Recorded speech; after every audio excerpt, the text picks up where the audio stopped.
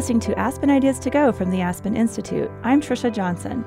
The Aspen Institute is an educational and policy studies organization that fosters values-based leadership and provides a nonpartisan venue for dealing with critical issues of the day. This episode features a wide-ranging discussion about the United States Supreme Court's recent and momentous ruling on marriage equality. The legal dream team that helped make this a reality included former Solicitor General Ted Olson and star litigator David Boies. They sat down to talk about their experience in fighting for marriage equality, which began back in 2000. Neal Katyal, former Acting Solicitor General of the United States, moderates a discussion that was recorded live at the Aspen Ideas Festival just 4 days after the ruling. Here are David Boies, Ted Olson, and Neal Katyal. I have the privilege of moderating a discussion between two great legal giants, Ted Olson and David Boies. I'm going to be brief because I think they really need no introduction, but Ted was the Solicitor General, the top courtroom lawyer for President Bush. He was also, before that, the head of the Office of Legal Counsel, the top kind of internal executive branch lawyer. He's also a partner today at Gibson, Dunn & Crutcher, where he runs their Supreme Court practice. David Boies, really a star top litigator who's running one of the nation's most important law firms. Among many other things he did, he was the Justice Department lawyer as a private lawyer. The Justice Department didn't feel they had a lawyer good enough to take on Microsoft, so they went outside and hired David. Both of them met in 2000, and maybe they'd met before, but they met across the courtroom in 2000, representing Gore and Bush. I won't say who won that. They don't like to hear that in here anyway. Me either. Me either. These two legal giants joined together for something else, and that's what we're here to talk about. What I think of as the most important Supreme Court ruling easily in our lifetimes, indeed one of the three most Supreme Court rulings in American history that came down on Friday. The case has a difficult-to-pronounce name. It's called Obergefell versus Hodges. It just came down on Friday, just 4 days ago. And I was thinking, a week ago, as I was thinking about this talk, this is actually my favorite rock club. I was just saying that to Michael Goldberg, the owner. I've been here for like 50 different shows, and I was thinking, man, if I had to get on the stage and mourn what happened on Friday, that would be a real disaster.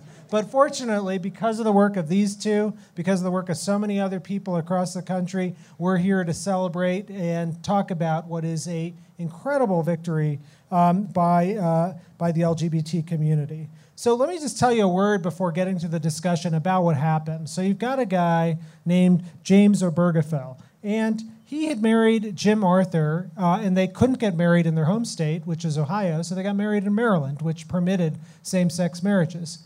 And they wanted their marriage to be recognized when they moved back to Ohio, and they were told, no, the state of Ohio only recognizes marriage as between one man and one woman. And so they had brought a lawsuit to try and challenge that, and that's what culminated in the decision. And sadly, Jim's husband passed away a year before the Supreme Court decision. And if you haven't seen the clips of Jim standing on the Supreme Court steps on Friday, they're worth watching and about the way in which he honored his husband. I can tell you I was in the courtroom when the decision came down. In the Supreme Court, they don't tell you when decisions come down. You just have to keep going. And I kept going for a week and a half at that point. And the kind of conventional wisdom was it's going to happen on Monday, the last day of the term, that people thought, not on Friday. And there was a rumor that Justice Scalia was going on vacation, and so people thought, oh, maybe it'll be on Friday because he's leaving town on Saturday. Well, but basically everyone thought it wasn't coming down until 9:59. The court announced decisions at 10 o'clock. At 9:59, Justice Stevens, who is retired, he retired a few years ago, walks into the courtroom to hear opinions. And at that point, the buzz in the room just became intense. Everyone knew what was about to happen. And this was, of course, the day after the historic health care decision on Thursday, upholding President Obama's health care plan. So the Chief Justice begins by saying Justice Kennedy has the opinion for the court in Obergefell versus Hodges. You didn't know really what that meant yet. Kind of everyone knew Justice Kennedy, who's a swing vote of the 9 justices, would have the opinion, but we didn't know what he'd say. And for the first 2 minutes, it was kind of dry, marriage is this, there's a tradition of marriage, and it has been for centuries, one man and one woman. Pause. But it does not stop there. And that's when you knew. And you could see people crying in the courtroom. Justice Kennedy reading very much like a just dispassionate lawyer, just reading the opinion. But it was very clear, and he announced the holding. And then the Chief Justice Roberts, who had just voted the day before to uphold the health care plan, says, I'm reading a dissent. And this is the first time he's ever read a dissent from the bench in 10 years. So this is a significant thing. And it's pretty tough on Justice Kennedy, calling it pretentious and so on. Left unsaid was Justice Scalia's dissent, which is even more over the top. And we'll talk about that with the experts in a minute. But the magnificent thing was walking out of the courtroom, and this is the last thing I'll say, but just, I'd walked into the courtroom at 9:15, walking up the steps. It's about 1,000 people on the plaza, maybe 400 supporters of same-sex marriage, 400 against it, and they had their banners, and then 200 other people there for, heaven knows what reason. By the time we walked out at about 10:40, there were about 5,000 people on that plaza. The word had gotten out over Twitter and so on, and the opponents were pretty much drowned out. It was an Aspen conversation on the Supreme Court Plaza, and it was overwhelming. I mean, the national anthem was being sung, people were bawling, people had come from all over to be there and to celebrate that moment.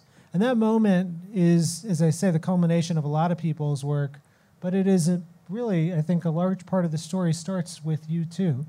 And it starts with you two doing something really unusual in today's day and age. Democrat, a Republican coming together and saying, there's something wrong in this country. So can you start by telling us a little bit, maybe I'll start with you, David, about how this, kind of odd bedfellows partnership began? Ted and I had become friends. We'd known each other slightly, but we'd become good friends during Bush v. Gore. And afterwards, we talked about wanting to work together, and we hadn't really found the right thing to do. And after the Proposition 8 had passed, a number of people in California who were interested in the radical idea of actually bringing a case under the federal Constitution to establish the right to marriage equality contacted Ted to see whether he'd be willing to do that or not. It was a counterintuitive decision for many of the people, but when they found out that he was willing to do it, they were thrilled that somebody with his experience and ability would be prepared to take that case on. He contacted me, asked me if I wanted to join him. I did, and we immediately went to work on the case. It was a great opportunity, I think, for both of us to work on something of this importance, but it was also a great opportunity for us to work together. And I think that one of the things that has been most meaningful to me, other than the result, which is far and away the most meaningful thing I've ever been involved in, is the ability and the friendship that Ted and I had and developed and ripened during that case. Now, I want to ask you the same question, but it's a little harder for you. I mean, I suspect you didn't lose too many friends taking this case on, but Ted, I'm not quite sure that's true for you.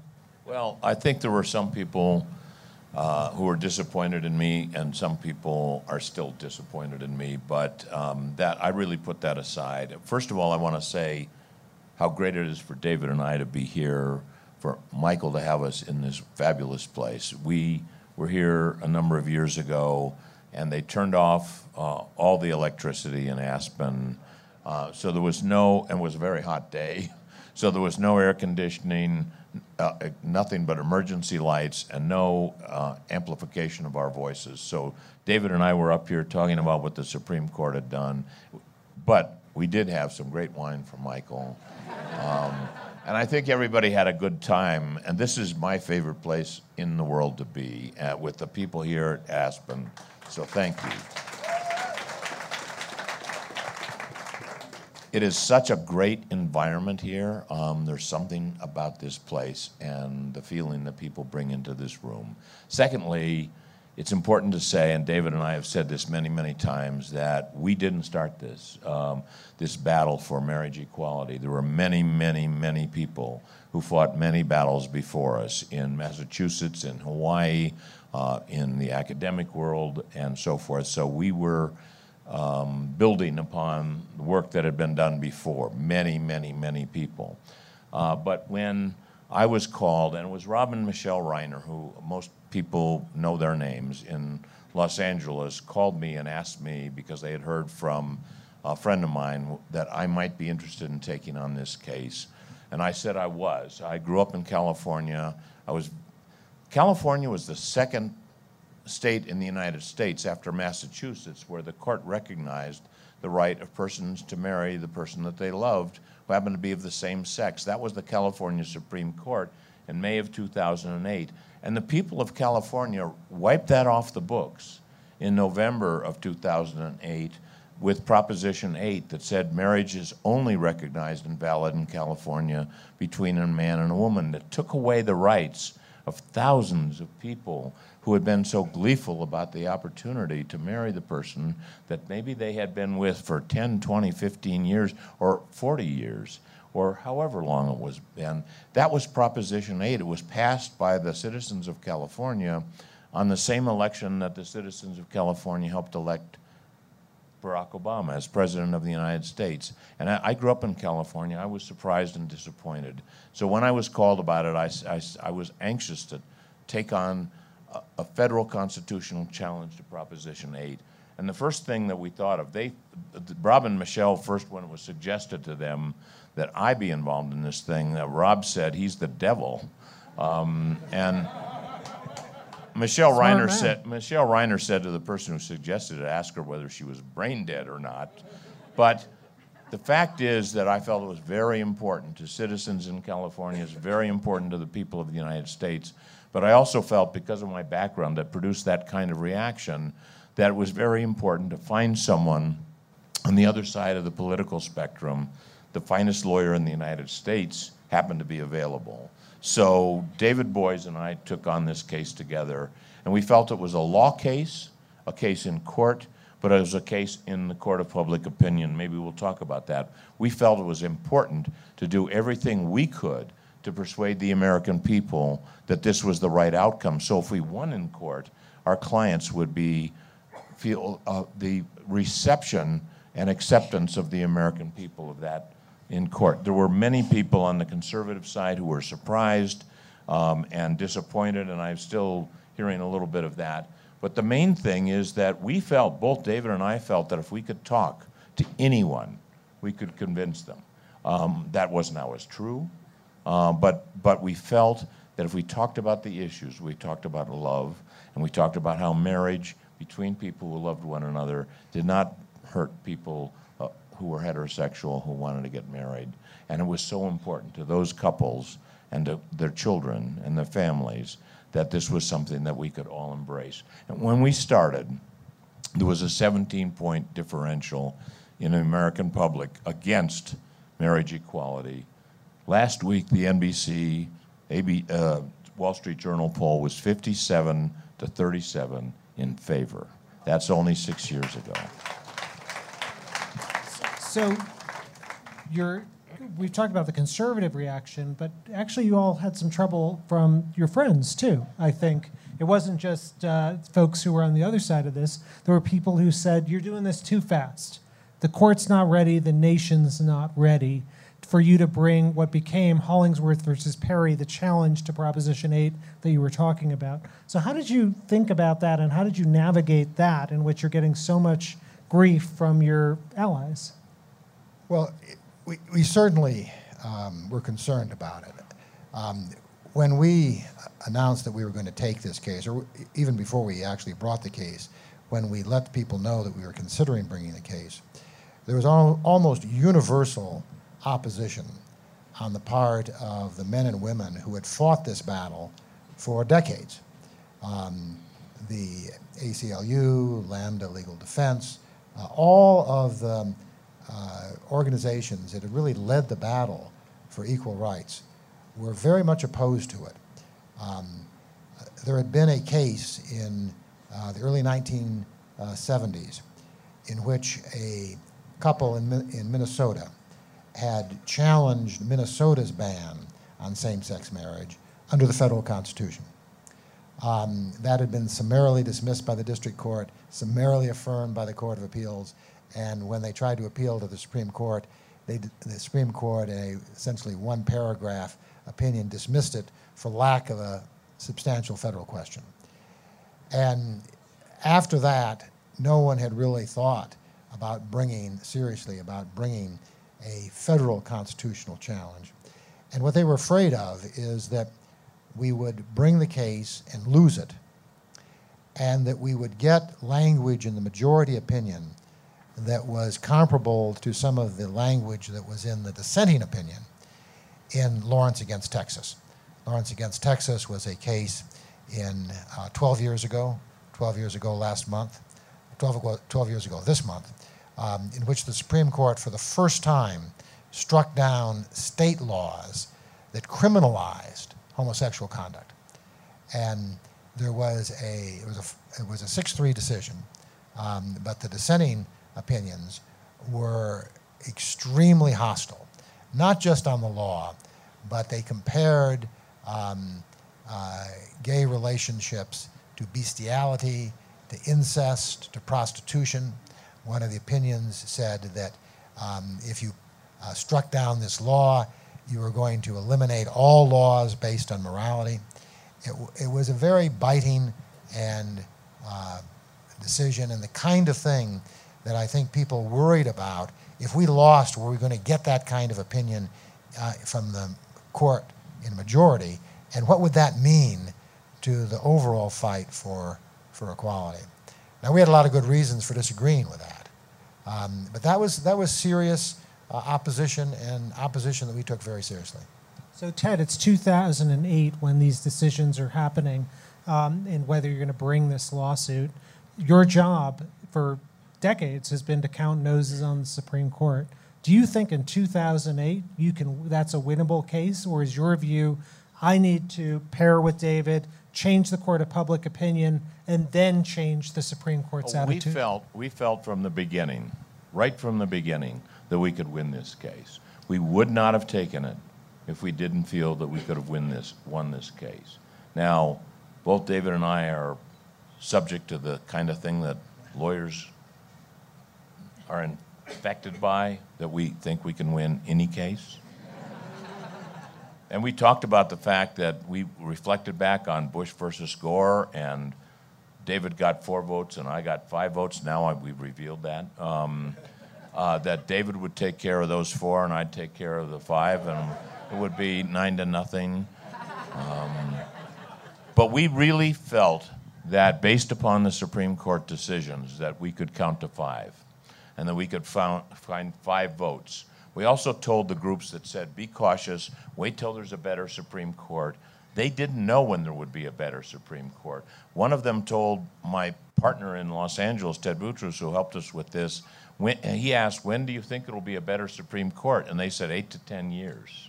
But no one knows who's going to appoint the next justice, who's going to leave, what the dynamics are going to be. And someone in California, you may find this surprising, but there are lawyers all over California.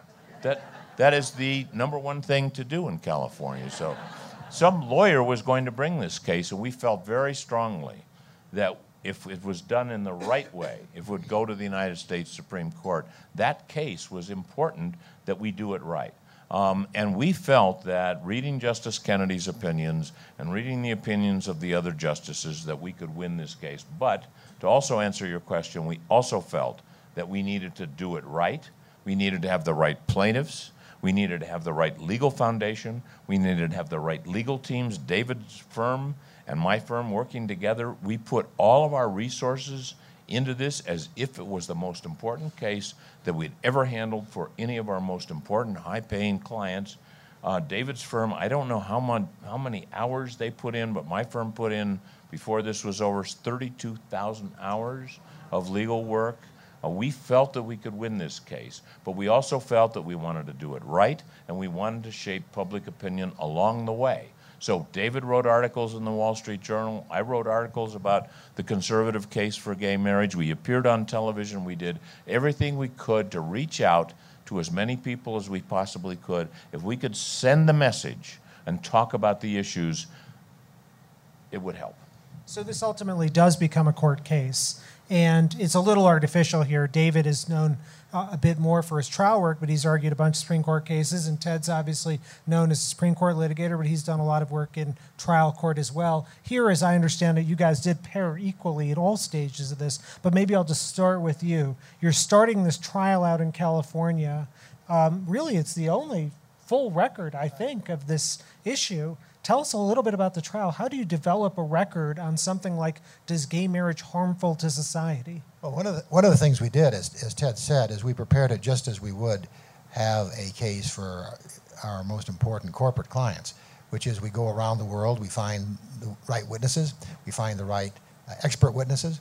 We brought in witnesses on economics, on sociology, on psychology, on history, on religion. We brought in factual witnesses that testified about what this meant, these bans on marriage equality meant to individuals. We had the most extensive research on the issue that's ever been compiled or presented. We had a 3-week trial.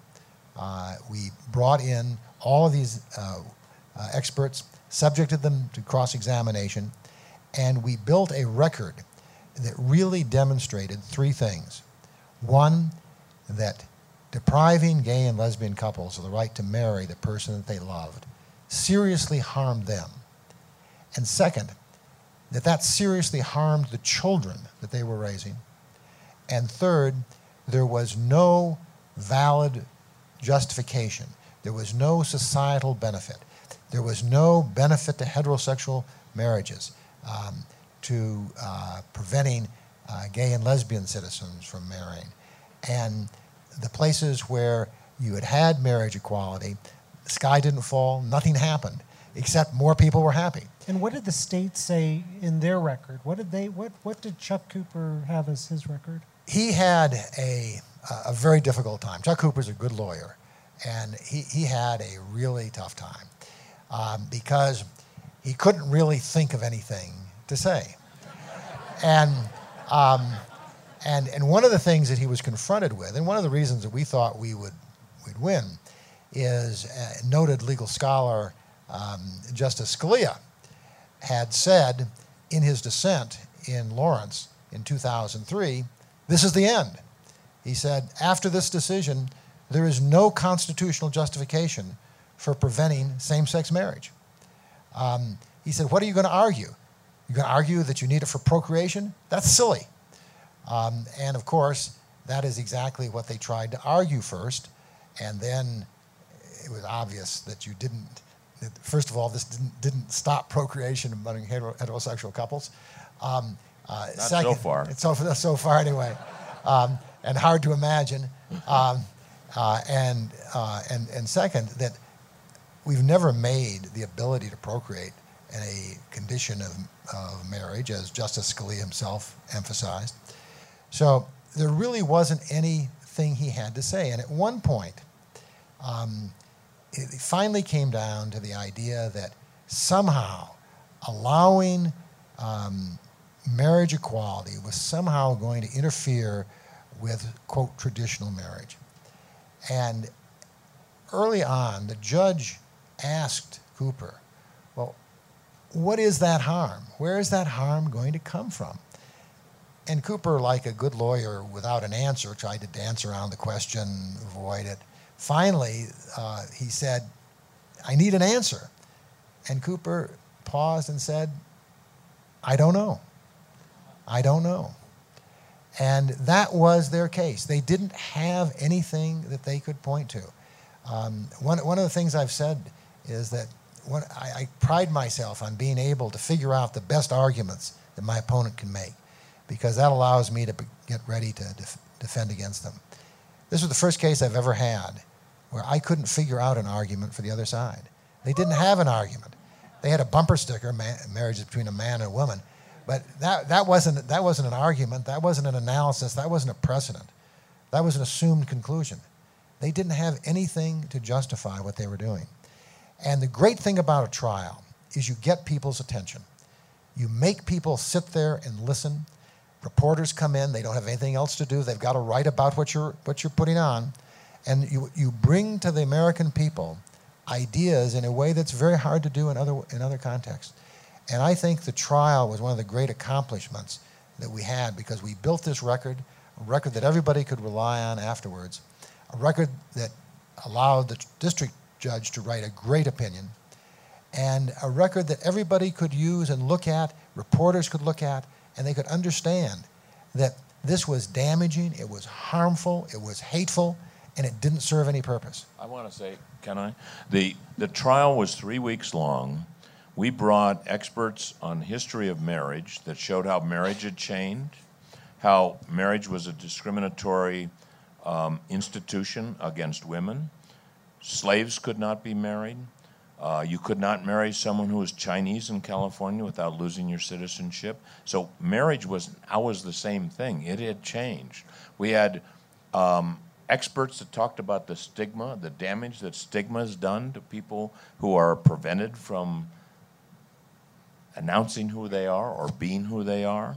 We had experts from, we went as far as Cambridge, Harvard, Stanford, the finest places in the United States, talked about raising children, the impact of marriage between same-sex individuals on heterosexual individuals. We had the finest experts in the world, and the other side cross-examined them for hours at a time and did not budge those witnesses because they knew what they believed and they testified as to what they believed. The other side had the same opportunity. They listed 10 to 12 expert witnesses in various places from the world on all these various issues. David and some of my colleagues from my firm took their depositions, usually on videotape, and systematically demolished those witnesses, so that by the time of trial, all of those witnesses, except for 2, decided they had other things to do that January. One of them actually testified that he did not want to be in a courtroom live with David Boies. The 2 witnesses that did show up, David systematically took them apart. The lead expert, who had been studying marriage and written books and given all this testimony, and watching David cross-examine witnesses is something that everyone should have the chance to see, because it's a work of art, and it's intellect. It's intellect, it's patience, it's talent, and you cannot completely prepare for this, although he's extraordinarily prepared. So their number one expert on marriage testified on David's cross-examination at the end of the trial that America would be more true to its ideals the day we recognize the right of same-sex persons to get married. That was their leading expert. That was their case. We felt, sitting there in this trial, that we were all receiving a fantastic education about ourselves, our country, and our ideals. So that trial was a fabulous lesson in American history and American constitutional law. So you have this amazing trial, but then there's this procedural problem. The case is going to the Supreme Court, and there's a problem with it that may make it so that the Supreme Court doesn't decide the issue. How do you navigate that? What's your expectation walking into the U.S. Supreme Court in 2012? I'm not going to spend too much time unless you want to, but the procedural problem is that the state of California finally decided they gave up. They were not going to defend Proposition 8 anymore. The Jerry Brown was the Attorney General, then became the governor, and someone else was the Attorney General. I can't remember. But they decided they weren't going to defend Proposition 8 anymore, but they were present at the trial. So we had what the lawyers call standing. There was an opposition. They were enforcing Proposition 8. When the judge came down with his decision, state of California abandoned the case, and they would not appeal. So the proponents of Proposition 8 were the ones that took the appeal. And we made the point, they don't have any stake in this. They're not being hurt. They want the law to be such and such, but they're not actually hurt by allowing same-sex persons to get married in California. To make a long story short, ultimately the Supreme Court of the United States says they did not have the right to appeal that case. And we had made that argument all the way to the end, so the outcome in the Supreme Court, which is why there was the necessity of another decision, the one that came down this Friday, is that the Supreme Court struck down the appeal and upheld our district court decision that struck down Proposition 8. We wanted to have the whole world, and lawyers all want everything, change the whole planet, but we were set out to overturn Proposition 8. So when the Supreme Court upheld the district court decision through that procedural aspect of the case, that was like a Wednesday. On Friday, the Ninth Circuit Court of Appeals lifted its stay, and the people that we represented went to the City Hall in San Francisco and City Hall in Los Angeles. And those two couples were the first two couples to get married in California since Proposition 8 was passed. And everybody in the world could see that on television and could see the joy. And so we felt awfully good. Yeah. So it's 2012. You've won this big victory. And the community's won another victory. They've struck down the Defense of Marriage Act, which barred federal benefits for same-sex couples. Justice Scalia's dissent goes over the top and says, well, this is just basically legalizing same-sex marriage, and that's the next step. And that leads both of you to take another case, not in California. You've won in California. California is done, but now you take another case, Virginia. It was in Virginia, and we picked Virginia for a variety of reasons. It was a symbolic state. It was the heart of the Confederacy. It was a state that had generated Loving against Virginia, which was the case that overruled the right of states to bar interracial marriage. It had one of the most restrictive prohibitions on gay relationships in the country. It not only prevented gay marriage, you couldn't have civil unions, you couldn't even have a contract that had some of the attributes of marriage. So Ted and I thought that was a great place to continue it. And we again took it to the district court. We won there. We won on appeal. And the other side sought cert, but the Supreme Court denied it. Now, while this was happening, courts all over the country were striking down marriage bans. So by the time the current case got to the Supreme Court, 36 states had marriage equality. You now had fewer states banning same-sex marriage than you had states that banned interracial marriage at the time of Loving against Virginia. So one of the things that had happened just in that 2 years is there had been a seismic shift, not only in the courts, but in the court of public opinion.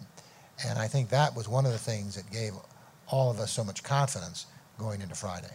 So the court doesn't take the Virginia case, but they do take this case, Obergefell, out of Ohio. And they take Tennessee, a case out of Tennessee, and a case out of Michigan as well. Pair them all together. Don't forget to mention Kentucky, because my wife is here in the absolutely, and Kentucky.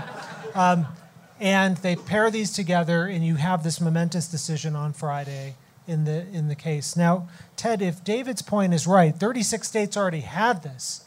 So how important is this ruling? It seems like the trend was already going in that direction.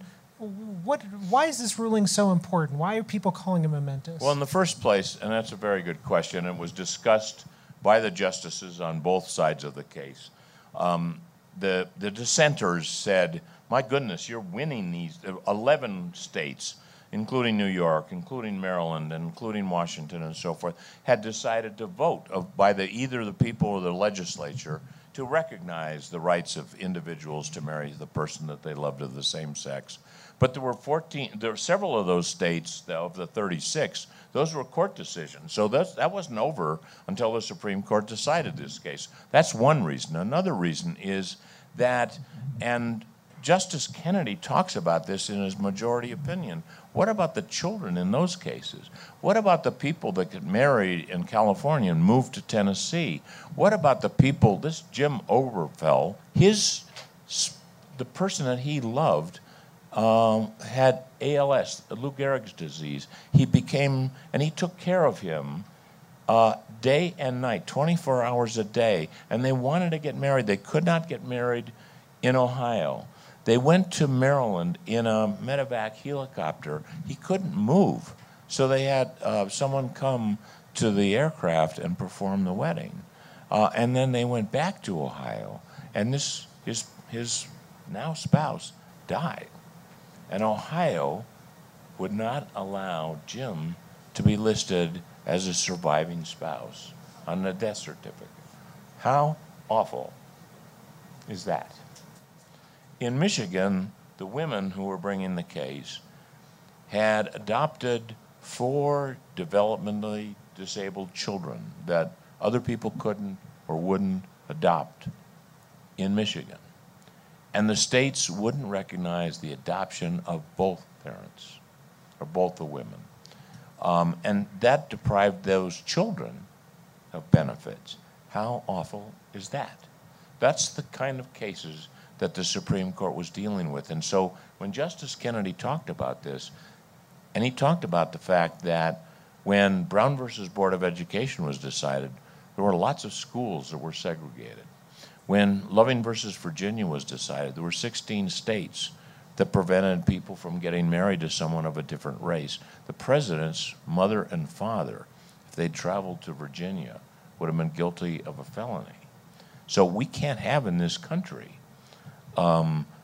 laws that take away individual rights and say, well, wait till the American people are willing to vote to rectify that injustice. That is not acceptable. That is why, as David has said this more eloquently than I have, that is why we have a Constitution. That's why we have a Bill of Rights. That's why we have a judiciary. Because when individual rights are being taken away, even if popular sentiment is moving in the right direction, you can't wait for that. Martin Luther King talked about this in his letter from a Birmingham jail, which is probably one of the most finest documents of our constitutional history. When people say wait, they mean never. And that's what the court decided. I think there's one other thing I'd like to add. I mean, I think Ted is exactly right that we have one country, one constitution, and you can't say just because you're winning in 36 states, you're going to deprive people of their rights in other states. But even if we could have one legislatively in every state, it was important for the Supreme Court to say, as a matter of constitutional law, everyone is equal. It was important as a matter of constitutional law for the Supreme Court to say everybody is entitled to the dignity that comes from being able to marry the person that you love. If the legislature gives you something, the legislature can take it away.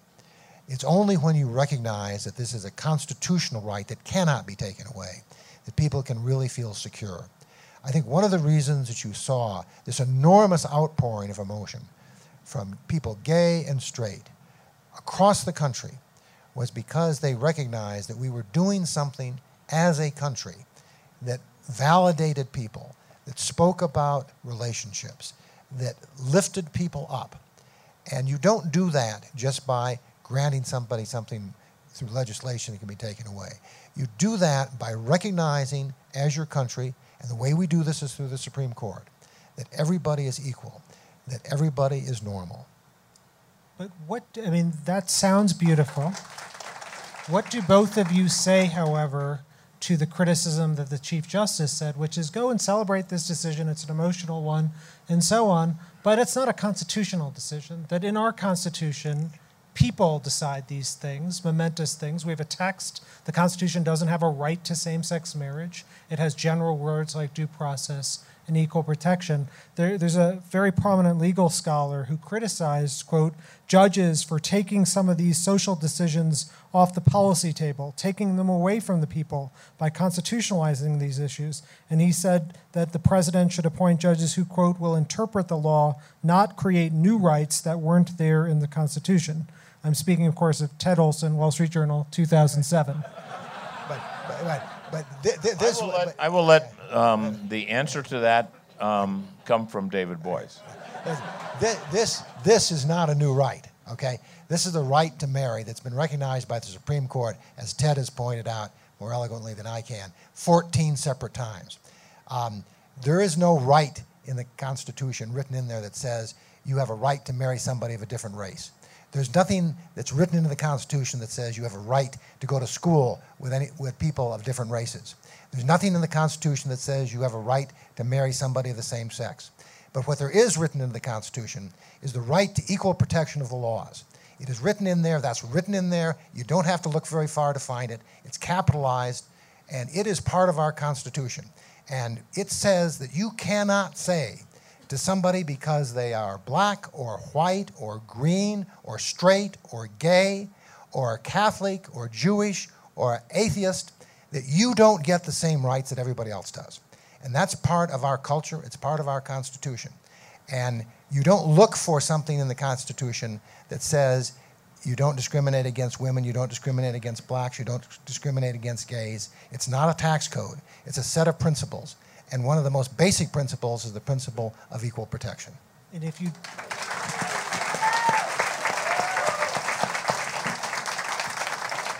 Beautiful, and I'll just play with the other side for just one more second. If we take that view, though, that there's a right to marry, is there then a right to marry 2 people, 3 people? If one at a time, yeah, one at a time. Yeah, only one at a time. If you grant to straight people the right to marry more than one, you've got to grant that right to gay people. If you grant to white people the right to marry more than one, you've got to grant that right to people of different races. What you have to do is you have to treat people equally. If you treat everybody equally and you say to everybody you can have one spouse, there isn't any equal protection problem there. What arises in the problem of the Constitution is when you begin to treat people differently. Now, that's the equal protection argument. There's also a due process argument in favor of it. But the idea that this has anything to do with polygamy or any of the other things that people like to talk about is silly. It doesn't have anything to do with it. People like to say, well, the sky is going to fall. We are asked, we practice these things, and people were asking us during our moot courts, what if I want to marry my cat, This is ridiculous. The discrimination was on the basis of sexual orientation. So it was the right to marry, which was association and liberty and privacy and being a part of an institution that is extraordinarily important in this country, and the denial of that right to people because of their sexual orientation. You don't choose to be gay or straight.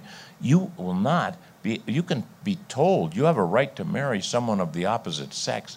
That is an empty, empty promise to people who are gay. So we're talking, and polygamy is a totally different thing. It's a choice. It is not something that is an immutable characteristic based upon sexual orientation. I could go on, but I'm glad you teed that up because it came up in the decisions, and the Chief Justice mentioned that. I don't think that was worthy of the Chief Justice. It is a red herring. It is one of those things where you can imagine the terrible things that are going to happen if you allow these people who have been in love for 40 years, who've raised a family and a home and been a part of our neighborhood, if they should get married, oh my God, after them, the deluge, to quote Louis XIV or whatever it is. So, I was disappointed in that kind of an argument, but I'm glad you brought it up. Well, thank you. Hi, my name is Gary Block. I'm from Washington, D.C. First of all, I just want to thank both of you for coming to the festival, and it's just an honor to be here with both of you.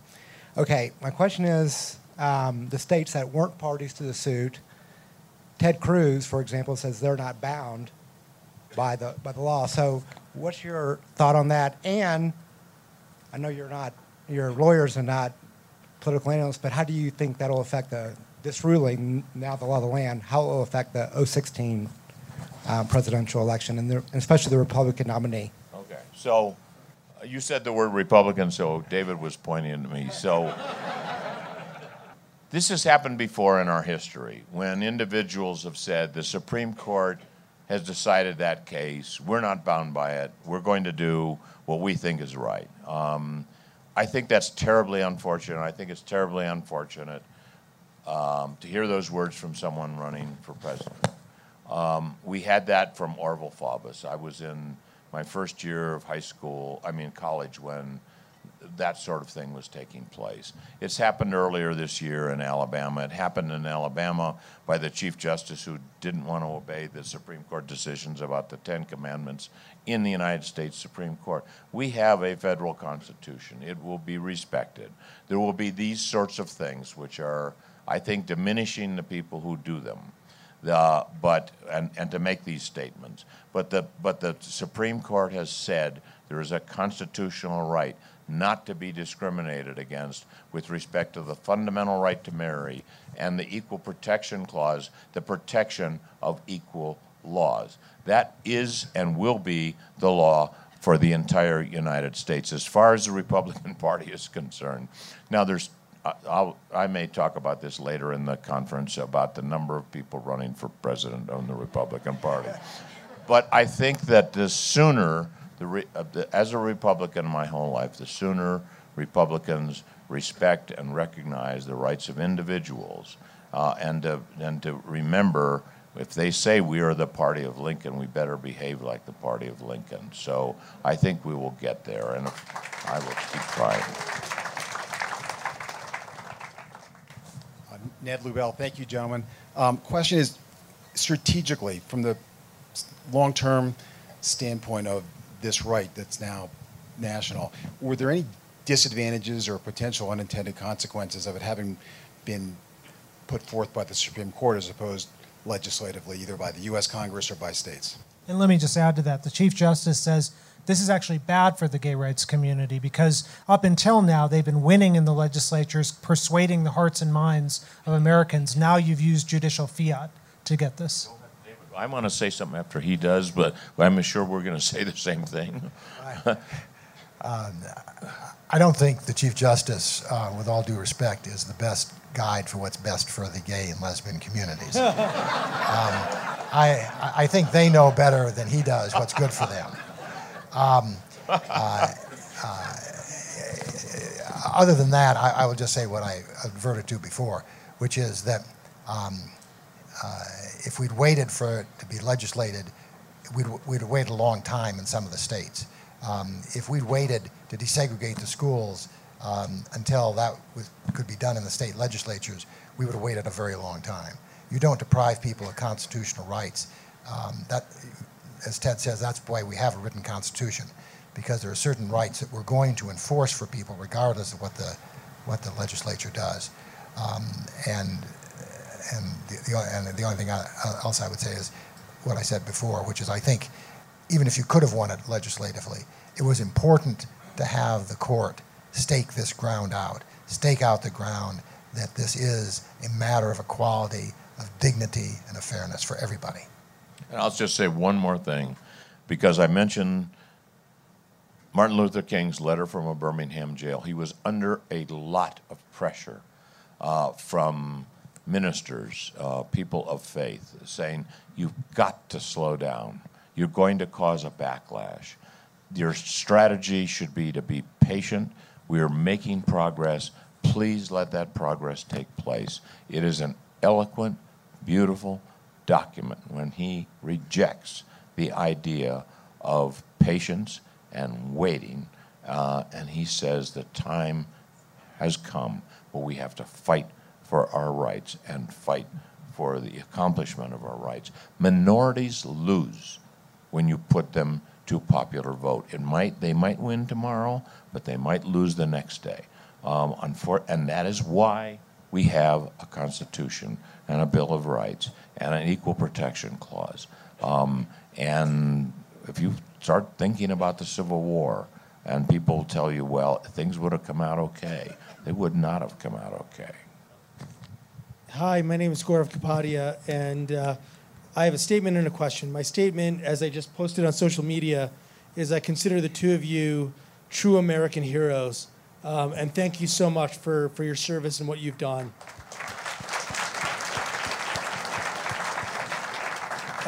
My question, I would love to ask both of you specifically to respond to Justice Scalia's dissent, mainly because he views himself as so pure in reading of the law. But as I read it as a layman, I'm not an attorney, I see deep prejudice, and I would love for both of you to opine.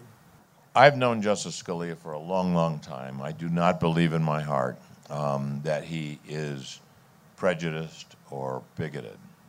I believe that he believes very, very strongly in the people's ability and willingness and constitutional right to change things under the Constitution. Except for Citizens United. We'll talk about Citizens United or the Voting Rights Act. You know, if you or the guns around schools. Violence Against Women Act. Neal, I think you've slipped out of your role as a moderator. And if you want to come, if you want to come to the program tomorrow morning on Citizens United, we'll take care of that then. But he believes that you interpret the Constitution and you interpret legislation based upon the words in the legislation or the words in the Constitution. Now, the problem for Justice Scalia is he's been saying, since a case that came out of Colorado called Romer versus Colorado, I guess it was, and the Lawrence versus Texas case and the Windsor case involving the Defense of Marriage Act, he's been saying that the logic and words of the majority in those cases mean that marriage will be respected under the equal protection due process clauses of the Constitution. The Supreme Court's already decided that. He hasn't quite given up, and I think the language of the decision is unfortunate. I think this country will continue to change. The language of Justice Scalia's opinions have changed. This was rather harsh opinion. It was a harsh in the Obamacare case too, but it was less harsh than some of the earlier opinions. So, I mean, I think that it is what it is with respect to the justices. They bring their own ideas, they bring their own backgrounds to the Supreme Court, and you have these 5-4 decisions. But we've had those throughout our history. Our country has continued to grow. I'm an optimist, and I believe that our country will accept this decision, and it will be, when we talk about the Loving versus Virginia case, that was 1967. 16 states still made it a felony for there to be interracial marriages. If you talk to people today, people say, well, that was never the law in these states of the United States. And if you talk to young people today about marriage equality, 70 to 80% of people under 30 think that it's not an issue. What are you talking about?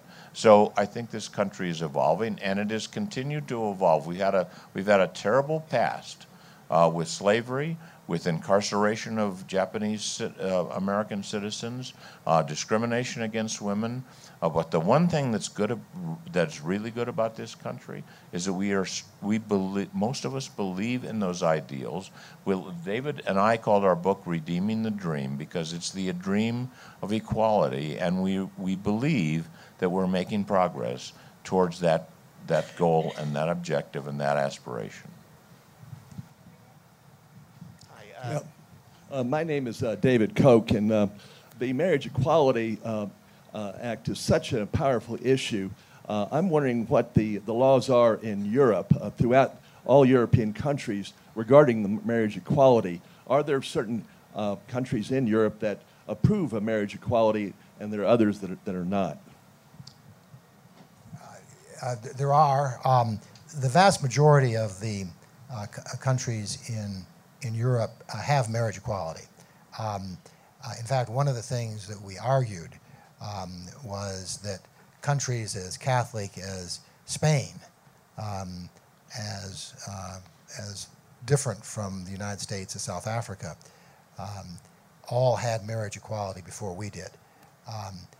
But there are differences, and I think that what you're seeing around the Western world is an increasing movement. In Mexico City adopted marriage equality. You're seeing across the country in North and South America and in Europe, I think, a strong trend towards marriage equality. You're not seeing that in the Middle East. You're not seeing that in Asia, and you're not seeing that in general in Africa.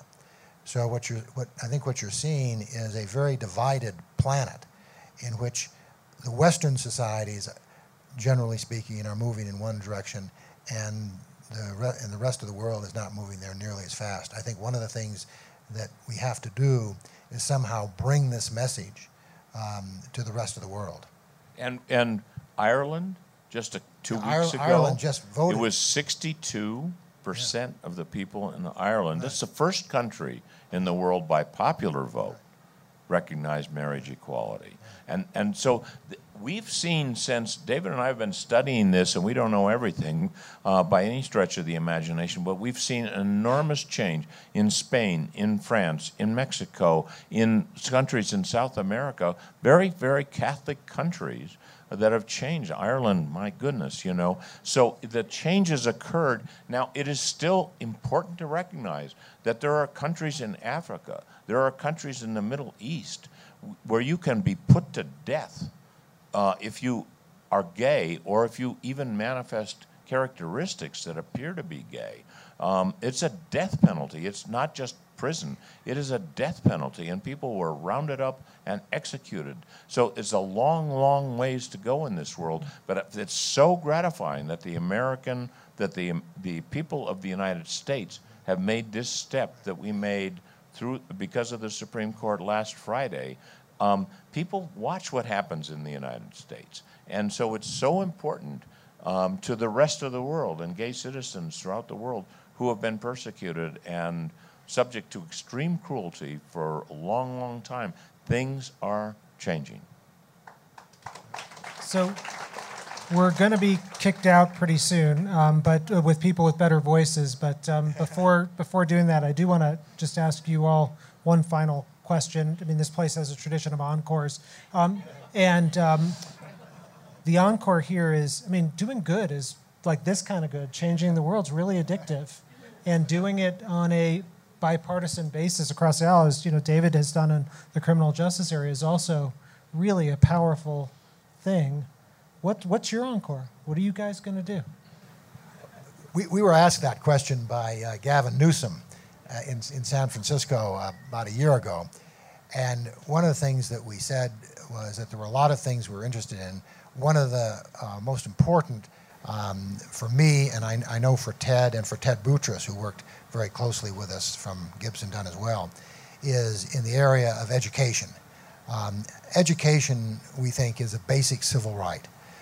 Indeed, it's a civil right that without it, it makes all other civil rights hard to exercise. I mean, if you want to vote, if you want to have a job, if you want to exercise all of the rights and freedoms that as Americans we have, if you don't have an education, it's hard to do that. And we have a very unequal educational system in this country. We have a very unfair, a very inefficient educational system. And I think that in some respects, it's a much more difficult issue than marriage equality, because you could win marriage equality in one court decision. You can't win educational equality in one court decision. But I think it's certainly one of the things that we want to work on. I totally agree with David. I should not even say a word.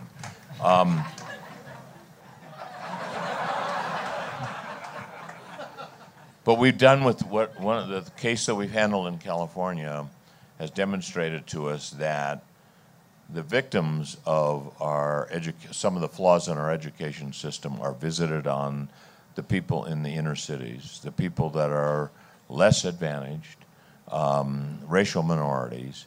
We are failing to educate the people who we most need to educate for them and for ourselves and for our economy and for our ideals. So we've got to fix some things in the educational system, and I won't go into the details, but we are both very much interested in that. And we believe, David and I believe, that we can come together on some of these things and to bring about some changes.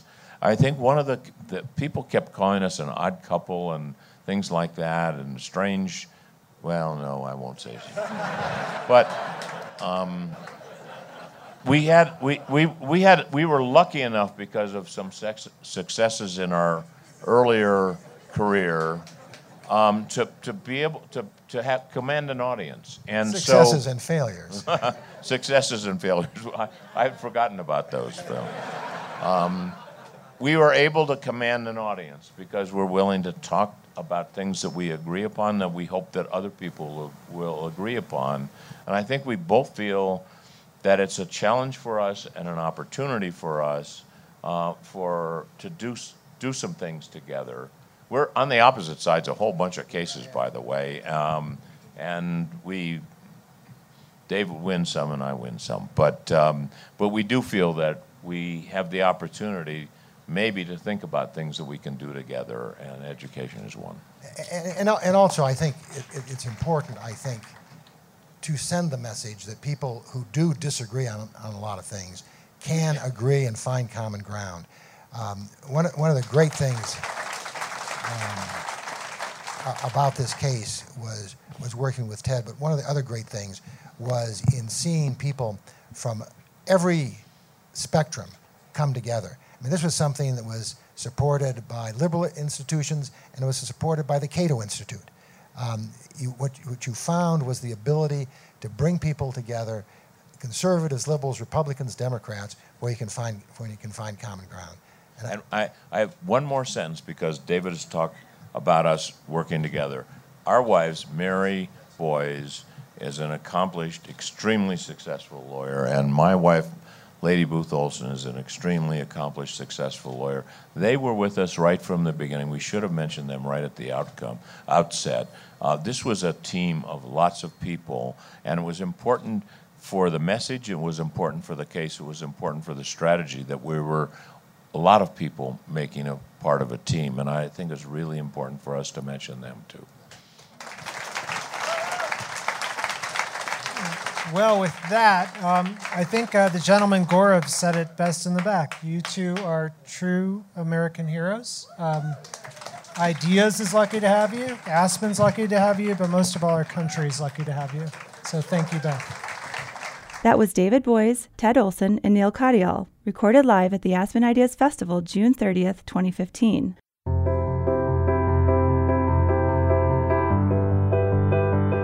The Aspen Ideas Festival is the nation's premier gathering place for leaders from around the globe and across disciplines to engage in deep, inquisitive discussion and tackle the ideas and issues that shape our lives and challenge our times.